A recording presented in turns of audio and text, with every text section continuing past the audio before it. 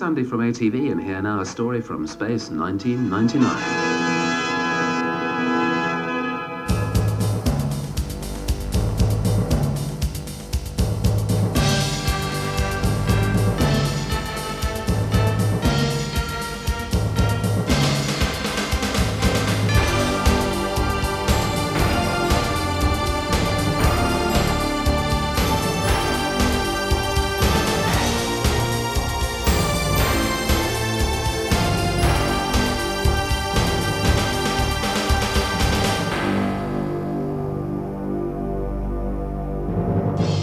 Yes, the drum roll signals another Fanderson podcast. It's Ros Connors back with you once again. The ident you heard right at the beginning, of course, was that for ATV, an introduction for one of their Space 1999 repeats back in June 1977.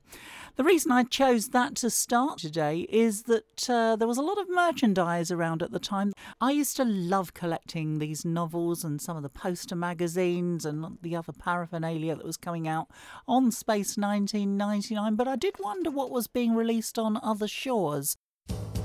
I'm going to get the lowdown on merchandise stateside when I link up with two experts the other side of the Atlantic. Also dropping by later on is actor Vicky Michelle, who'll talk about repeat fees for appearing in Space 1999.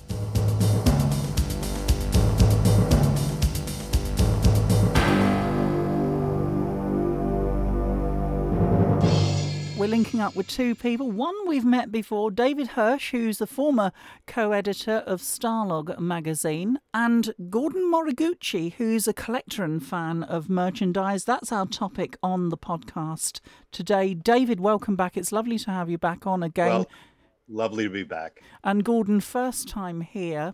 Honor to be here. Thank you. Merchandise, a big thing in the Jerry Anderson world. Obviously, spin-off merchandise is something that helps carry the series along, helps with its popularity. And I suppose we want to talk about how it comes about, how companies perhaps decide what's the best items to release to viewers and that which might sell in the shop, and some of the items that we've perhaps ourselves collected over the years. We've also got to talk about the quality of some of this merchandise. David? Yeah, I don't think at the time ITC was too worried about the quality of the merchandise. I think they wanted the merchandise out there because it was another selling point for the show, because the more people that licensed the product, the more popular the show appeared to be. And in the case of Space, they launched the show with quite a large arsenal of licensed merchandise. It was all handled, believe it or not, through Hanna-Barbera in the United States. The company that made, the cartoons, yes. Yogi Bear, had their own licensing division, quite the same as Century 21 had their own licensing department with Keith Shackleton. So anything stateside came through Hanna-Barbera, which is why there were a couple of toys that actually had a Hanna-Barbera copyright instead of ATV on them. Really? Yeah, a couple of the what was it, the Roadsters toys, Gordon? Yeah, the little tiny Eagle Roadstars, the Moon Buggy, the little Caldorian spaceship diecast. Right. Yeah, those were all Hanna-Barbera, actually imprinted on the metal of the toy itself. Prior to Space 1999, did you have very much? Because there seems to be a lot of things in the UK, Thunderbird toys, Stingray toys that people have collected over the years. Well, no question you had much more in the UK and definitely infinitely more in Japan. With the Anderson shows, it depended on the show. Supercar, there was quite a bit of merchandising. We had the Remco Switch and Go Supercar that you put the little discs in and ran around the floor in different patterns. That got reissued as the Land of the Giants car, of all things. Not that they ever had a car. They didn't have a car, did they? I was going to say. No, there was a lot of the Land of the Giants toys had nothing to do with the show. With Supercar, we had that. We had one issue of a comic book, a record, the release of the Flight of Fancy record album here, and I think a couple of other minor things. Fireball had a bigger merchandise range because that was networked here. So we had that really now very desirable multiple toys Space City playset, which goes for thousands of dollars on eBay. And there were, Supercar had 4 comics, Fireball had 1, all through Gold Key. And then Stingray was very, very simple, some puzzles, a coloring book, that was about it. Thunderbirds, the Lincoln snap together kits were available here. I know some of the Japanese models did get imported at one point, and there were coloring books, puzzles. Nothing on Captain Scarlet other than the Dinky imports, as I explained. Yeah. They came through FAO Schwartz, the high-end toy store. So I was able to acquire them. And UFO, the only licensing here were the 2 paperback books. That was it. Guys, one of the few things I had when I was younger was the UFO Annual. I like the printed media. I like reading stories and books. And the UFO Annual was a present from my mother. She knew I loved the series. But there wasn't much else around with UFO. There was a couple of paperback books that I remember. And I do recall a school friend having them in the class. A lad had them in school. But when I tried to get them in the bookshop, the same bookshop, I could never find them. I think UFO kind of suffered from the fact that they didn't know whether it was a kid's show or an adult show. So I think that's why there wasn't as much toy licensing as all the others. It was Interceptors and things, wasn't there? Yeah, beyond Dinky, since they had a successful career with all of Jerry's shows. And bless them, they were the only ones who really did a toy of Straker's car, which has always been a thorn in my side because I love the cars. I thought, why isn't there a really nice, slick, even Product Enterprise. Why didn't you guys do the car, for God's sake? Well, do you know what I thought that was really strange? The show about UFOs, they had the Interceptor, they had the car, Straker's car, the mobile, but they didn't actually have the UFO itself. And to me, that was the most interesting craft in the whole series. Gordon is nodding here. Yeah, I think that goes back to why when Lost in Space was out, Aurora never released a kit of the Jupiter 2 because they thought, well, it's a flying saucer, it's a boring kit. But I mean, the UFO is not a boring kit. There's a lot of fun parts with it. Well, I found it mesmerizing. Gordon's nodding. Yeah. Oh, yeah. Yeah, I agree. I mean, those beautiful Konami models. I mean, I love the fact that you could hold the UFO and just spin it and just stare at it. I was like, the Product Enterprise UFO doesn't do anything. Why can't you make it spin, for goodness sake? There was a lot of third-party models put out. The Shed one, really I think nice. Was the first one, yeah. But of course, this is a lot later on, isn't it? Rather than when the series was actually... I'm not sure with the Japanese, because the Japanese did do a lot of kits, although their UFO was a spinning top, because it came with a plastic cone-shaped attachment at the bottom that you had to cut off if you didn't want it. I had one of those. And it was made to spin it, like a top on your table. I think I only made the Interceptor and maybe the Sky one, if I'm not mistaken. Could have been Bandai, because there was a plastic official plastic kit out of Japan of the UFO. Yes. Might have been Bandai. Could have been Bandai, because it floated between the two companies anyway. So with Space 1999, we got a lot more merchandise. So what happened there that changed everything? That suddenly we had a lot of merchandise with this new show that we hadn't had with the older ones. I think a lot of it had to do with how ITC was promoting the show. I mean, they really went all out with this show.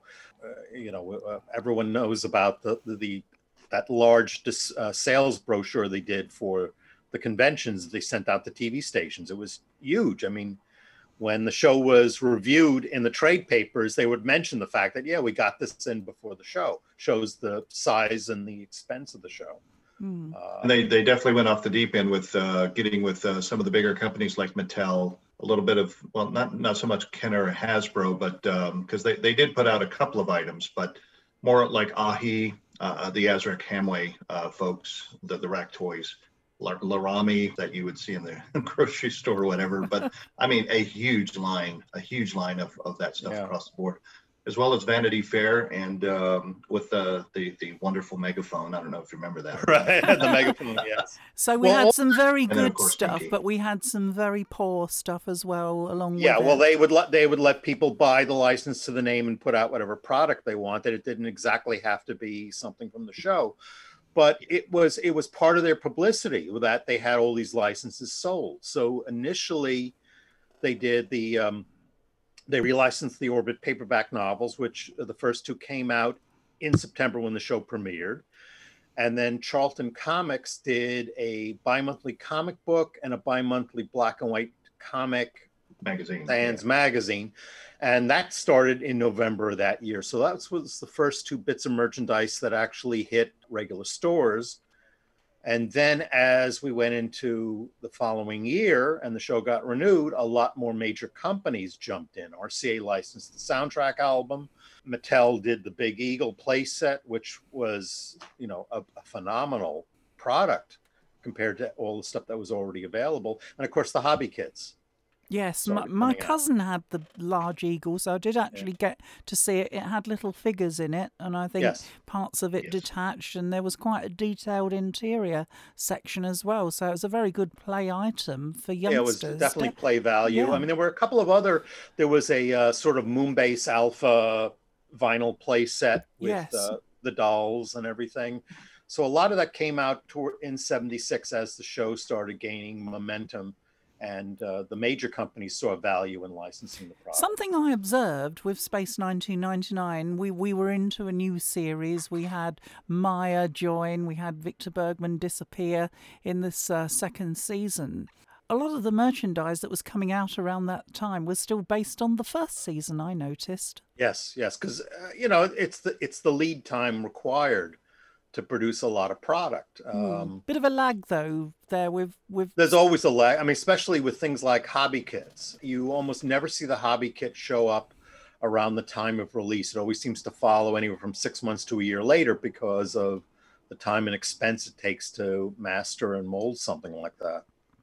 There's a few items out there for year two, though. You had the Panini stamp book, and there was a golden print, whatever, year two book, kind of a comic book / book. But there wasn't a whole lot of year two stuff. To. I mean, Charlton wrapped up their run with only one issue of each of their publishings with sort of a Maya story. And I think that came out months after the episode because they probably didn't have too much information at the time. But here it kind of petered out by the time year two came. Yeah. Here in the UK, we had a children's magazine, TV Times, Junior TV Times they called it, called Look In. I don't know if you guys have ever managed to get hold of some of the British I've seen it. Look In magazines. Yes. They had the license to cover Space 1999 in the magazine, and they kept pace with what was going on with the changes between the two seasons. Yeah. And they produced they produced some quite nice artwork with the comic strips. They had competitions. One of the great competitions in Lookin' was a chance to go to the studios to meet Martin Landau and the cast, which I didn't win. That's a lucky kid right there. More's the pity. Yeah. But I'd love to know who it was who won and what they thought of their day there, because I don't think we've ever seen the person or met the person who was treated to a day at Pinewood Studios. It's kind of odd that they didn't promote that. They only promoted the contest. Yes, it's fantastic. Yeah. I think there were some pictures in Look In afterwards, but it fades from memory very quickly, especially if you're not the winner. Right. And, of course, we had the Dinkies here early in the run since they were already available in England, and they were just imported to the specialty stores. The odd thing is a lot of the products Gord was mentioning, the inexpensive stuff, was all copied down from the Dinky.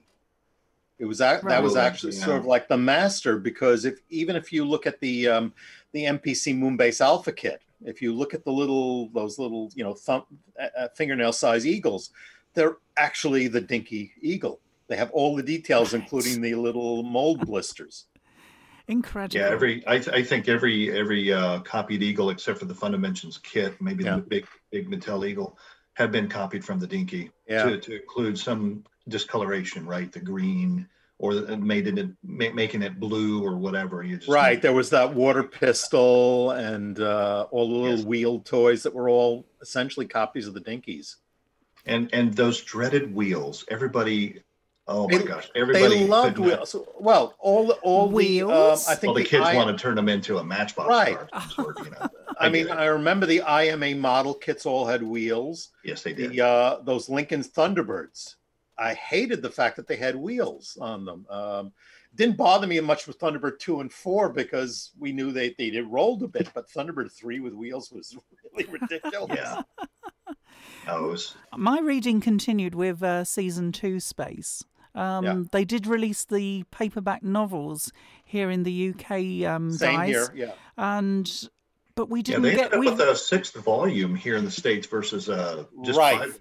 I was going to say, we only had 5 in the UK, and it took me absolute years and years to get that very last one, which was a US import. It was called The Edge of the Infinite. Yes, but you had the same problem with year 1.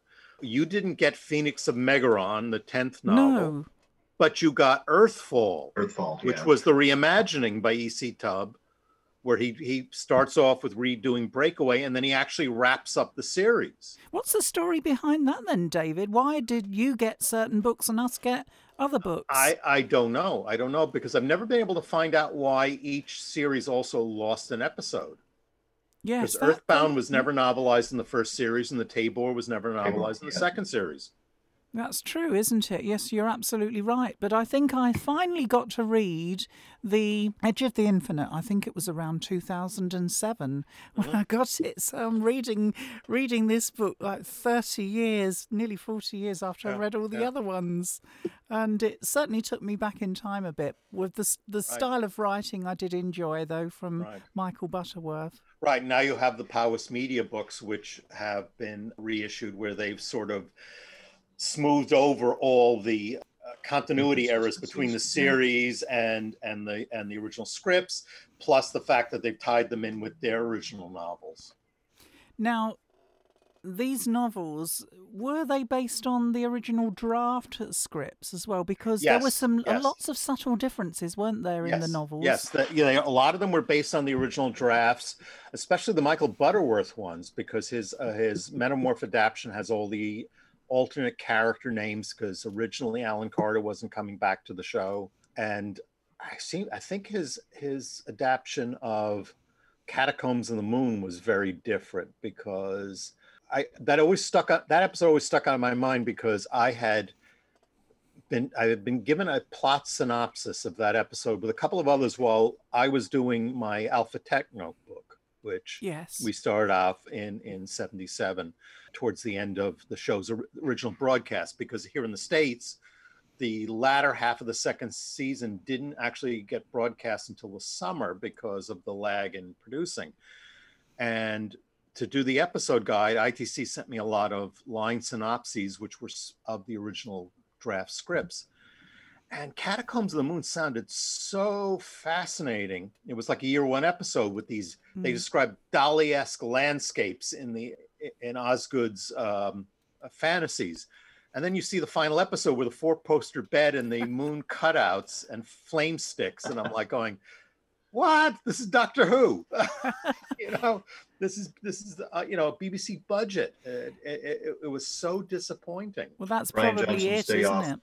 That's probably it, that the budget for something envisioned in those early scripts just wasn't affordable. The second season, it was a constant fight between lack of money and especially lack of time. Sometimes it wasn't a case of money, it was time. I mean, you look at some of the storyboards Brian Johnson had, and they were never able to visualize stuff in the second series the way they could in the first, because they had no time to experiment and say, oh, well, this shot didn't work, let's go back and redo it. I understand Terence Feely was very unhappy with what transpired from his script with The Bringers of Wonder, because I do believe the what we saw was like blobs, wasn't it? The aliens. And I think in his script he had them as more like ghosts. There were a lot of things in the original script. I mean, I do remember an early discussion I had with Jerry Anderson. We were talking about the second season. And he actually went on holiday during the filming of Bringers of Wonder, and he remembered vividly telling Freddie Freiberger during a rewrite session that they couldn't have a moon buggy battle on the lunar surface because they only had one moon buggy. Oh, they did it though, didn't they? And they did it in several episodes, and it got kind of tedious, didn't it? Especially where the moon buggy started to hit the rocks. The rocks used to slide along the floor. Well, yeah, but you couldn't show 3-4 moon buggies running around in the same shot without doing a complicated visual effect. And they also didn't have miniatures of the same scale to do it, and no time to actually build more miniatures. Dave, it's probably a good thing that they didn't do 3 or 4 moon buggies anyway. They'd be made fun of the banana splits or something. Right. Yeah, but the moon buggies never were probably one of the more unconvincing shots in a lot of episodes. It was just something about the scale and the fact that the figures didn't move that a lot of times it was grateful that they were brief shots. It was just not one of the better miniature effects. Just, I think, simply because of the scale and the design of it. It just never looked right on screen compared to everything else. Talk about your technical notebook. Amazing book. Thank you. Agreed. Yeah. I will praise it too. Yeah. We had to do that in like 3 months from start to finish. It was because Norman and Kerry, the publishers of Starlog, decided, okay, we're spending all this money on a license. We have to get this out by Christmas. And then my co-writer, Jeff Mandel, who was doing the artwork, Jeff was leaving for college. So we had to get that out. Certain things weren't done. I had to turn stuff over to my friend Dave McConnell to polish up some of the work. And also Anthony Fredrickson, who did the costume art, he was leaving for college. Well, I'll tell you what it felt like 3 months waiting for that book to come in the mail. But when it did, oh my gosh, it was. And we're still waiting for the damn updates. Well, gentlemen. What's up with that, David? I had them ready to go, and they kept pushing me off. I mean, we were going to use blueprints by Stephen Corbett, who was a friend of Martin Bowers, and he did a lot of beautiful scale drawings of Martin's models. We actually got the Altaris one published in Starlog. And Jeff Mandel did a hawk, which ended up in one of the convention booklets, just simply to make use of it. Well, you also used it in one of your space reports as well, right? Yeah, the hawk was in the space report. Oh, and Gwent. No, it was Gwent that was used in the convention book. That's right. That's right. Yeah, 1982. Yeah. Jeff's hawk was used in the convention because it technically was owned by Starlog. Fabulous. Gentlemen, I got to say that this is a point where I got to say it was so difficult being here in the UK. Some of the items released in the US only were very, very difficult to get hold of here. One of those items being your technical notebook. That and the soundtrack album, I'm told. Yes, that too. In fact, I only picked up that album when I made a trip across the Atlantic, went to New York City and bought it, I think, for $2.50 in a bargain basement. Well, the funny thing about that soundtrack album is that they made a Canadian printing, and the weirdest thing is they made the same printing for the Spanish market in Spain, as well as Turkey, of all places. There was a Turkish RCA print.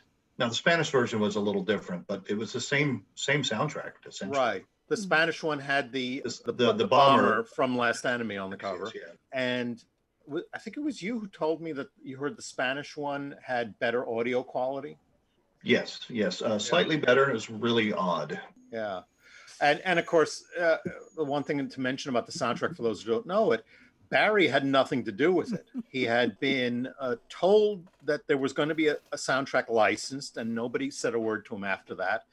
And what ended up happening was they just sent the multi-tracks to RCA, and they mixed it themselves. And because got to throw some disco tunes on it too. Right. Well, you got to remember at the time, the musicians union charged by, I think it was in 15-minute sessions for music reuse. So since they were dealing with music from several episodes, the way they were able to keep the budget down was they used less than half an hour's worth of music, cut it so it played longer, which in some cases wasn't so bad from an album standpoint. It actually plays very well. And then they filled it out with 2 disco pieces, which to Barry's chagrin were credited to him on the RCA release. And they actually became big hits in discos at the time because RCA did release 12-inch singles of them. Under the album title. But they all said Barry's name instead of the original artist. It wasn't until Spanish pressing that the artists' names came out. I've got to say here about those 2 disco tracks, they made their way into the next ITC series that was made, Return of the Saint. Yes, I remember that. Hearing them popping up there. So, yes, the RCA album, very difficult to get hold of in the UK here. When I finally got it, oh, gosh, the artwork, the cover, open it out. The cover was the best. It was lovely. And I'm putting this challenge out now so that anyone who's a Fanderson member hears this should write to Fanderson and see if we can get Tim Mallett to do it. You guys should reissue the album. He's listening. You should reissue this album in its format. I mean, we know Barry has the tracks without the crossfade, so we could always put that on as bonus stuff, and release it in a cardboard CD sleeve that mimics the actual album with the gatefold. Yes. There's your idea for the 50th anniversary coming up. There you go. And they could do it exactly the way they did FAB. Do it as an LP pressing and a mini CD pressing. Fanderson's just done a UFO annual. So just like the original one, and I think that's proving a very popular sales item at the moment. People are flooding the club with orders now. So take up the challenge, Tim. Come on. I know you want to do it. Another item that was difficult for me to get here in the UK, I'll hold it up to the screen. And this is a book that I really, really wanted because I wanted information on behind the scenes of my favourite show, Space 1999. I couldn't get it. I know our listener can't see it holding up to the camera. This is The Making of Space 1999 by Tim Heald. In fact, I was actually ripped off trying to purchase it here in the UK by some kind of scam, and then it was only thanks to another company that I actually got my copy. But so difficult to get some of these items here in the UK in the place where the series is made. Amazing. It was kind of an odd thing with Space. It was like a role reversal where there were more material available in the States than in England where the show was made. So I know there were a lot of rare pieces, and I think at the time the book came out, the series popularity was not as big. And I know a lot of people still looking for the book here who missed out on it the first time. Gosh, that's interesting, isn't it? We moved from the 70s into the early 80s, and I know that, Gordon, you've got a story to tell how you got into Jerry Anderson. Well, to be honest with you, I got into the show September of '75 when my mom opened up the TV guide and said, "Hey, there's this really cool show coming on Saturday night at 10 o'clock. You want to check it out?" And it just blew me away ever since. No pun intended.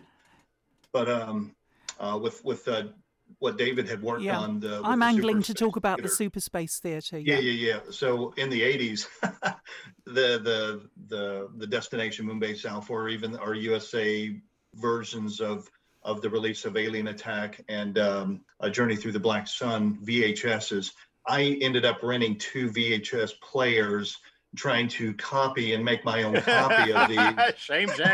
Were you trying to edit out Sybil Danning? Yes. Oh my gosh. And the funny thing is, I actually ran into Sybil Danning over at Wonderfest. I want to say either last year or the year before.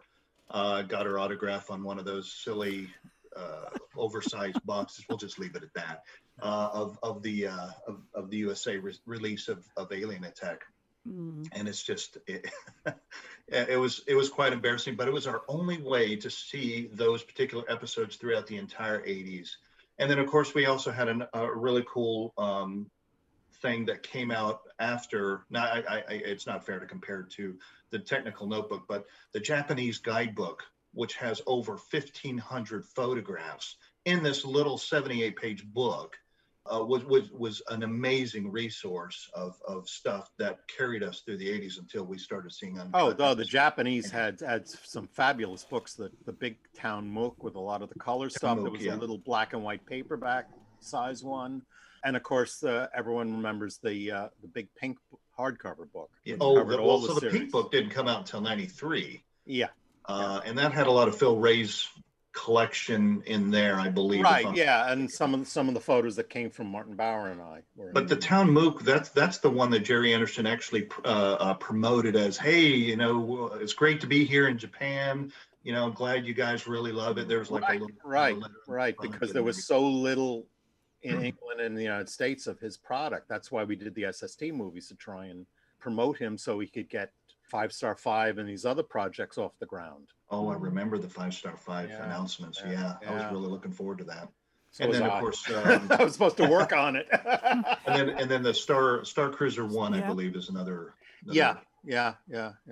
I mean, I was lucky to actually write a sort of background story for US Airfix when they released it here. It was independent of what Jerry had come up with, which they used in the Lookin' magazine, but he approved it. He said, go ahead, let's see if we can try another avenue to promote the series. But I got to tell you, the Space Report really got us through a very good portion of the late 70s all the way up until 1980-81 timeframe. Thank you. And a huge thanks on behalf of the fans, David, to just keep that battle rhythm going. And once we got into the 90s, there was a little bit of a resurge, and then of course the 2000s. But the resurge really didn't hit huge until about the 2013-2014 timeframe. Well, it's all home video, because all we had here on home video of the show were the four episodes that J2 Communications. Right.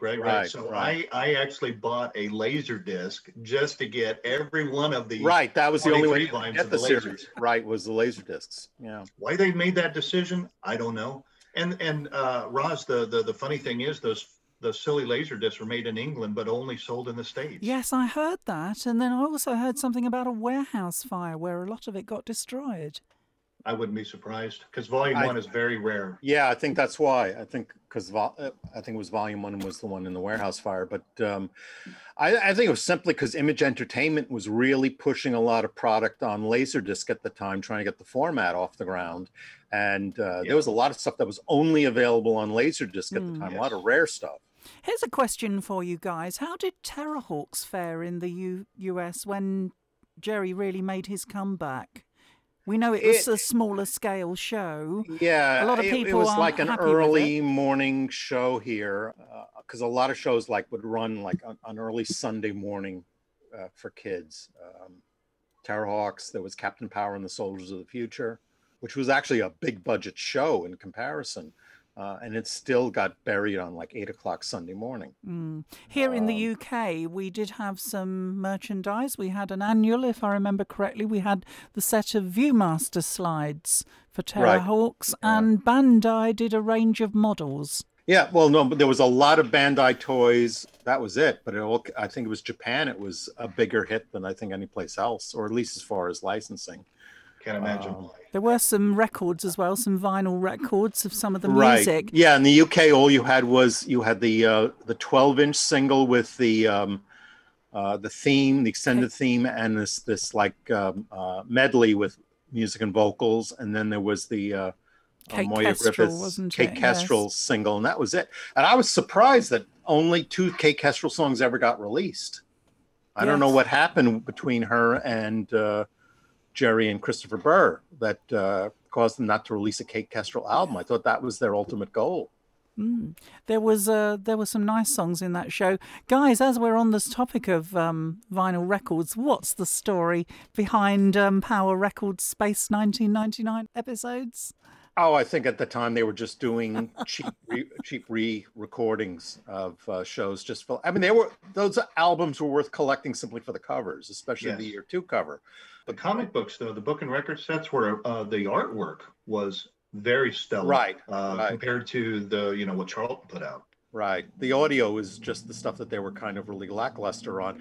The interesting thing too about them was I think it was the second disc, there was a song called "It Played So Softly on the Ears," a story. Oh, yes. And they actually used a piece of tracking music that was also used in Force of Life, which I thought was, I don't know if they actually knew that piece of music was used in the show or not, but that was kind of cool.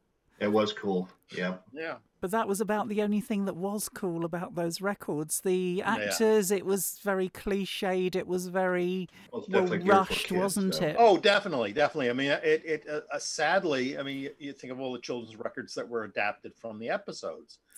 The Supercar, I have a very fond memory of an Astro Boy album that was done from an episode that I used to love to listen to over and over again. I mean, I think that's where my love of film music came from, listening to a lot of the Supercar album and that one, and you'd hear all the background music, and that would help you remember episodes that you were fondly remembering, but you couldn't see because there was no home video. You had to wait for them to rerun it, if ever. Now, as you've mentioned that, in our last podcast, we've mentioned 8mm home movie market. Here in the UK, it seemed to be quite big with releases of Fireball XL5, Supercar, Stingray, Thunderbirds.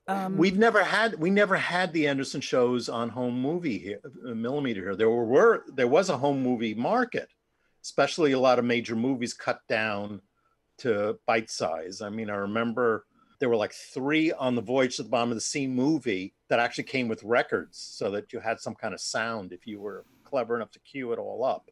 And I think I had one Godzilla movie that, after watching it several dozen times, I took out magic markers and started trying to colorize it frame by frame. I mean, the only thing that we have in the States here is our own little homemade audio cassettes, telling our family members to shut up. Right. Record our own episodes. Oh, well, I'm guilty of doing that as well. I just wanted to capture something of Space 1999 and several of other shows. I did that as far back as Captain Scarlet, using a home recorder to record the episodes. Desperation. But, we did have the Viewmasters, of course. Yes. I mean, we had the Supercar Viewmaster all the way back to that. Never had the Thunderbirds, but UFO and Space, of course, were released here. So what do we all think of the current merchandise, in particular DVD and Blu-ray?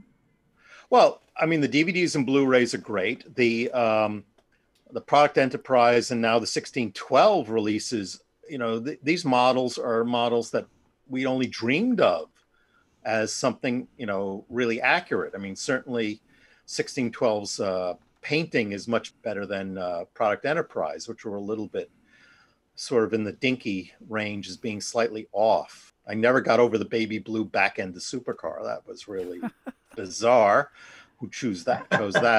I mean, I can understand the white. Everyone makes the same mistake on Supercar. They paint it white instead of gray, which it really was, because you could see that in the colored photos. But some of the toys had the white. With regards to the Blu-rays, though, we have been very blessed with Space 1999. With originally the VHS, the Laserdisc. UK had their own, y'all had your own single episode VHS. Then we fast forward into the DVD market, and then ultimately re-release of the DVD, re-release again. A&E did it again, and then of course Network did the remasters of the DVD, and then ultimately in 2018 we had Shout Factory. Finally, for the American market, released both seasons utilizing the Network masters. And I haven't seen them, but I've heard that the Shout ones aren't as good as the Network masters. From what I was reading, they used them. Oh, okay. Yeah. Yeah. Basically, just like A&E did for the Network masters for you. Right. Well, A&E ported over the entire first series. Set, because it's exactly the same as the DVD set that I have for Network. All the bonus features, all the extra audio tracks, everything. But the only downside to the Shout Factory was that silly snow globe for promotional purposes. God. That was just hideous. But the DVD set itself and the booklets that came along with it, really great set to order if you're inclined. Gordon, you were saying something about photo guidebooks as well. So, when I was growing up, Starlog was a huge influence for me. I loved the magazine. Started with issue number 4 before I even knew about it with Nick Tate. And then when I saw the first photo guidebook, Spaceships, and then, of course, Aliens, and then Fantastic Worlds. I've got some of these, all of those particular books were just absolutely amazing. Great resource. And had to have them all. Yeah. So it was great to see them in bookstores. Who put those together, David? Who put those together? I worked on a lot of them, especially the latter half of them. Originally started off with Howard Zimmerman and Dave Houston, who were the original editors of Starlog, did a lot of the early books up to Aliens. Aliens, I think, was the first one I worked on. And then I worked on the second Spaceships volume, the bigger one. But then I basically ran the show after that with everyone's help. I mean, research was always an issue pre-internet. Oh yeah, and we did a lot of really good toys edition. You had a really good that was Stephen Sansweet, who was the big Star Wars collector, did the toy book. I tell you what was particularly of interest to me, guys, was the episode guides. There were no episode guides back then, were they, other than what Starlog was producing? And it was through one of those TV episode guidebooks I found out that there was an episode of the Fantastic Journey series that hadn't been broadcast here in the UK. It had been banned or something. Yeah. No, the show was canceled here before I think the last 3 got aired. So in a lot of cases, I was able to either get the episode guides from the production company, or, in the case of ITC, they always had episode guidebooks themselves, and I actually sat down and fleshed them out, made them a little longer, and had other people who contributed, from other sources. So we got a lot of them together. We actually, unfortunately, with the bookstores waning towards the end, that was our big sales. The last guidebook that I worked on actually never got published, which was Sci-Fi Vehicles. Oh, that's a shame. And it was a shame, because one of the things was I had an article written by a guy who at the time owned Paul Foster's car from UFO. Oh. And Phil Ray took me up to meet him in Blackpool. And we got to ride in the car. We took some pictures in it. It was you lucky it was thing. It was such a difficult car to get in and out of. I don't know how the actors did it, because it's so low to the ground. It was worth the photo shoot. Yeah, no, the photo shoot looked great. We took it to like a park and took some photos, which I still have. He put in hydraulic rams, so the doors actually really did open by themselves. But as a result, the only way you can get into the back seat was to crawl over the center console. And the back seat's really a suggestion anyway. Nobody could really sit in those back seats. And that was going to be like the highlight of the book, was the story about the car. And unfortunately, it never happened. I mean, I still have most of the text here and some of the photos. I went out to Space Models at the time when I was in England too. And we had photos of the Skydiver model from them and some of the other models they worked on, which after the book got canceled, I returned all the originals because they were all borrowed copies. That's where the Eagle was made originally, right? Yes. Yeah. I mean, between Space Models and Master Models, they did a lot of the primary models for the Anderson shows, and they were quite proud of it. Back then, when you used to go to a travel agency and you saw these beautiful models of the Concorde or Boeing 747, they did all those. They did them mass produced. They were doing, at the time I was visiting their shop in Slough, they were doing trains for British Rail. And they had tons of these foam core models lined up that they were painting. Well, that Making of Space 1999 book actually has a really good behind-the-scenes photo of Brian shooting one of the 44-inch Eagles. I think it was Eagle 3 from New Adam, New Eve. Mm-hmm. That was my original inspiration of, one of these days, I'm going to get me a 44. And then Andrew Frampton so graciously let me hold the original Eagle 2 in the Alpha 2014 convention. And then I just catapulted that whole... And then I ended up, now I have 3. They are heavy suckers, the originals. I mean, Phil let me hold Eagle 1. Yes, and that photo right there. Yeah, the bottom right there. Yes, I'm holding up a photo, dear listener, of where they're photographing. That just inspired me. It's like, man, I got to have me one of those. Yeah. Well, that Making of Space 1999 book, I certainly enjoyed reading it, but I always thought, why haven't they released this in the UK? This is the place where the series really needs to be promoted, and they just let it die here in the UK. It really was a shock, the way it was treated in the UK. But then after reading Andrew Pixley's wonderful book on UFO that came with the network Blu-ray set, you find that UFO got treated really badly by a lot of the stations. And I think that was just because of the way the networks were set up at the time, with all these regional networks. That's right, It wasn't, yes.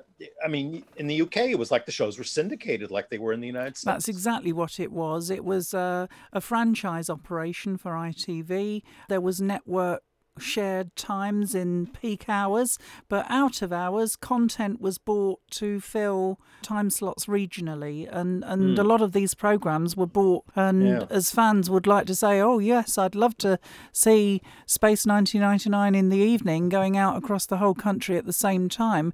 It would have to be, for example, ATV showing it, and then Yorkshire Television or London Television saying, well, we want to take it too. We'll take a feed of your output and we'll put it out in the same time. But these regional companies had their own ideas of what they wanted to put in those peak hours. Right. Well, that's what happened here for 1999 in the syndicated market. In some places, it was such a strong show that they canceled actual network feeds to run it. They would run it at 8 o'clock, say on a Tuesday night, because the network show wasn't doing anything in their area, and more people watched it. Yeah. Huge success, at least for the first season, doing that. Right, more because there was so nothing than here. like it on television. Definitely more so than here, because I believe it was the first 13 or 15 weeks they were looking at in the London area. It went out on a Saturday evening about 10 to 6. But in the first 13, 15 weeks, it didn't get into the top 20 ratings. And that can obviously spell death for a show, especially if it's a bought-in project, if they think people are not watching it. BBC put Doctor Who on opposite, which had a following all of its own anyway and was very popular. Yeah. And then Space 1999 ended up being a Saturday morning programme. 11:30 was the slot. And when Year 2 premiered, that was the premiere time slot. 11:30 on a Saturday morning. That's why at the beginning UFO was such a success here, because it was, at the time they had what's called the primetime access rule here, where the local stations would get the hour before primetime at 8 back to themselves, and they started to sell programs. And in the case of the CBS network, the stations that they actually owned and controlled decided, we're going to buy this show, put it in at 7 o'clock on Sunday night, right before All in the Family, which at the time was their number one show. And back then, Saturday night was the big TV night, not like it is now.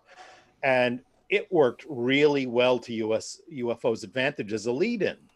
That's why it did so well that it spurred them to start thinking UFO series too. In other areas, it ran at different times because the local stations would run it wherever they could stick it in.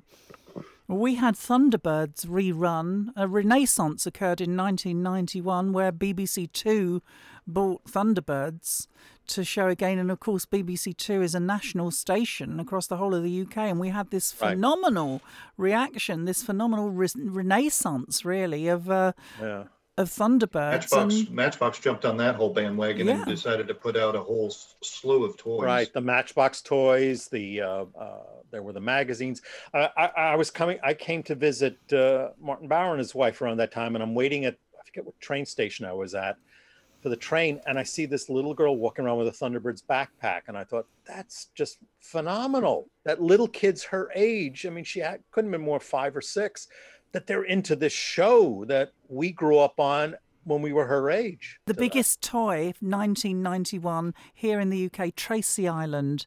And of course, they sold out. There was this big news feature on the television of how no one could get their hands on a Tracy Island. Didn't one of the kids' shows That's right, yes. How to build your own? Blue Peter.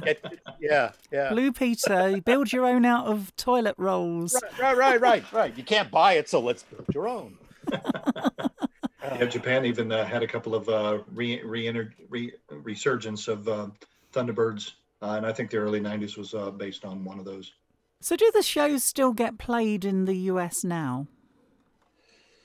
Comet TV and Tubi, as well as Amazon Prime. Well, the streaming services all have it. I mean, yes. Just about all the shows are on Tubi except for UFO, which is on FilmRise. But Space Precinct, Terrahawks are there, all the way back to Supercar. Any of the only shows that don't get Secret Service hasn't shown up, even though it actually got released on DVD here first before it got released in England, which surprised a lot of people. And most people didn't see Joe 90 except for the SST compilation until A&E released that here as well. That was never released in this country. It would have been the way people digest visual media now is very different, isn't it, to back in those days? So Very much so. It's people watching when they want to watch rather than when it's broadcast. Right, you sit and watch episodes for a couple of hours instead of watching one a week. Waiting with bated breath for that next episode to come up. Exciting, though. I miss those days, I have to say. So, looking ahead, merchandise items that you'd like to see released that we haven't seen envisaged yet, haven't come to fruition. David, you've said the RCA Space 1999 soundtrack, you'd like to see that get a re-release. That's definitely a top of my wish list. I mean, I know Gordon and some of our other friends are still waiting for some more kits and more 1612 stuff. I mean, I'm actually kind of excited about these little 1612 Eagles that they're planning to release because I have a storage space issue, so I haven't really been able to collect as much as I would like. Yeah, I kind of got into that department too, where I bought a smaller house trying to get away from the bigger one, and as you can see with some of my original artwork, I'm kind of cramming it all over the place now, and my wife says, well, I see your office threw up Space 1999 all over. Yeah. Well, here's a question for both of you. Have you both discarded all your VHS tapes? A lot of people have done this. Great, so. Yeah. They take up so much room. But I do have the original. I have 2 copies of the original promo poster of the J2 4 volumes edition from 1992-91. I mean, I have all the VHS releases of the SST movies, of course, since I was involved with them. That's the only reason I keep them. Yeah, but I got to tell you, Roz, the one thing that I really, really liked was the British VHS covers. So I ended up buying a whole collection of them off of eBay a while ago, scanned them all in, and then provided them to Martin Wiley of the 1999 like Catacombs. These ones? No. These were the single episode, uncut episode editions from the UK. Right. That you guys had these amazing covers. They were like montages, really. Yes. Not in any kind of really good order or anything like that. And I think that was based on licensing because of the SST movies were still being released on VHS. I love those. Those are amazing to collect. Yeah, it was a lot of releases had Steve Kite artwork, which was phenomenal. He's brilliant. He did the cover for one of the 99 conventions that I did the booklet for, which was the 1982 great. Booklet, amazing, very classic stuff right there. 82 Springfield convention, Yep. Yes, and you've got some Graham Bleefman artwork in this new UFO annual now from Fanderson. I've seen some pictures of it. I haven't seen the actual one yet. I shared that upcoming annual on the UFO page, which, by the way, I have the most numbers too. I help out as best I can, and if you guys, there's no, if you guys need any help or want to push some sort of promotional type things, I'm more than happy to do it for Thunderbirds, Captain Scarlet, UFO 99. Gordon, where can we find you online? Gordon Maraguchi. I'm on Facebook. I'll send you his email and his other links. Yeah, that'll work. Well, it's been absolutely fun chatting with you guys here. We must do it again on another Fanderson podcast. Sure. I think I've learned a lot about the merchandise on the podcast today. I never managed to collect a lot of it at the time. I think I live in too small a property now to fit it all in. Gosh, that's my problem too. Yeah. Yes. Well, there's still a lot of stuff being thought of and produced. For both UFO and 1999 through 1612. I can shoot you the link to that so you could actually see what's coming up. The Stun Gun Comlock set is coming out. More episodic 12-inch die-cast Eagles are coming out. Figures, action figures. Big Chief is putting out the Koenig figure sooner or later. I heard it's delayed again. I think my other half would have a fit if I ordered all this stuff. Yes. Yeah, Powys has still got a bunch of omnibus year ones still available.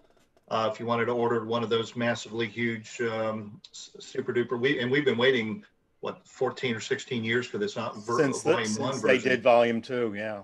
Yeah, back in the mid 2000s.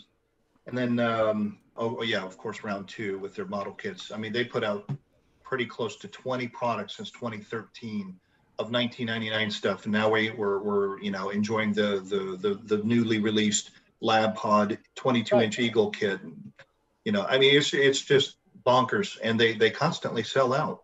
1612 constantly sells out their limited runs all the time. Right, and they're well designed compared to the old toys, which all had little things to work around. Retro is cool. People are buying this stuff, so I love it. There's 1612's putting out Product Enterprise Interceptor in the original dinky colors. Yes, they are. So they started a retro line. They did the Eagle for both the freighter and the transporter. Now they're going to be doing the UFO version, and they just released some promo photos of the original bubble top box of dinky. It's really, really fun to see. I think you're going to really appreciate it. Fascinating. Well, time's against us, guys. I've got to say a big thank you. David Hirsch, your former co-editor of Starlog magazine, also Gordon Moriguchi. We'll look for you online. You're a collector and a fan. It's been really, really lovely talking to you today on this Fanderson podcast. Wonderful talking to you again, Roz. Very honored to be here. Thank you so much for the invite.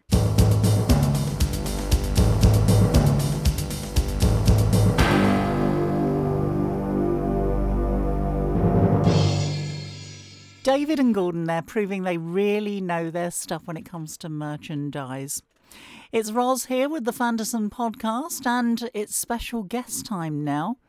If you're a British television viewer, you may remember the BBC comedy series Allo Allo, if you're of a certain age, set in wartime in a cafe in France and featuring a rather mad bunch of people. One of those was played by Vicky Michelle, who I got to speak to very, very recently. Before she was ever in Allo Allo, she appeared in one of Jerry Anderson's finest television series, Space 1999. And when I did get to chat with Vicky, I reminded her of that little fact. Reflecting on your career, apart from Allo Allo, which is probably what you're best remembered for, I can see that you were in my favourite television series. Looking at your resume, you were in Space 1999. Oh my God, I was. Do you know how many people love that? I love it. I love it. I got repeat fees the other day, and I think it was like 24 pence. 24 pence?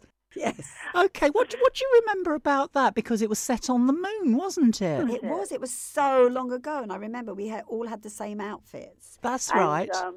And it was on a set, obviously.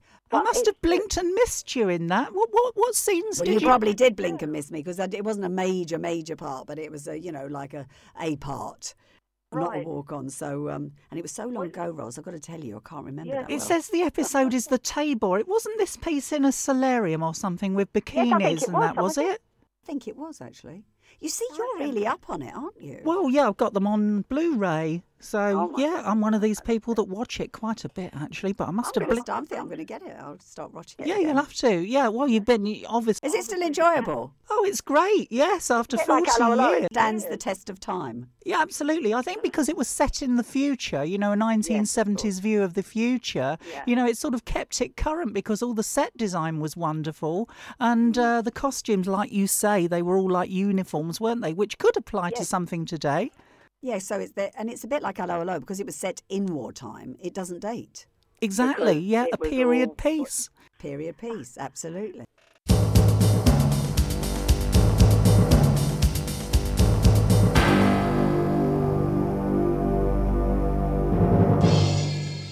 And so ends another Fanderson podcast. I do hope that you've enjoyed listening and that you'll join me again for the next one.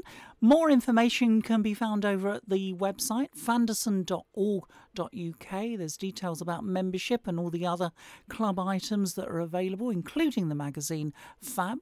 My thanks once again go to David Hirsch, to Gordon Moriguchi and Vicky Michelle. This is Roz Connors signing off, and in the meantime, stay safe.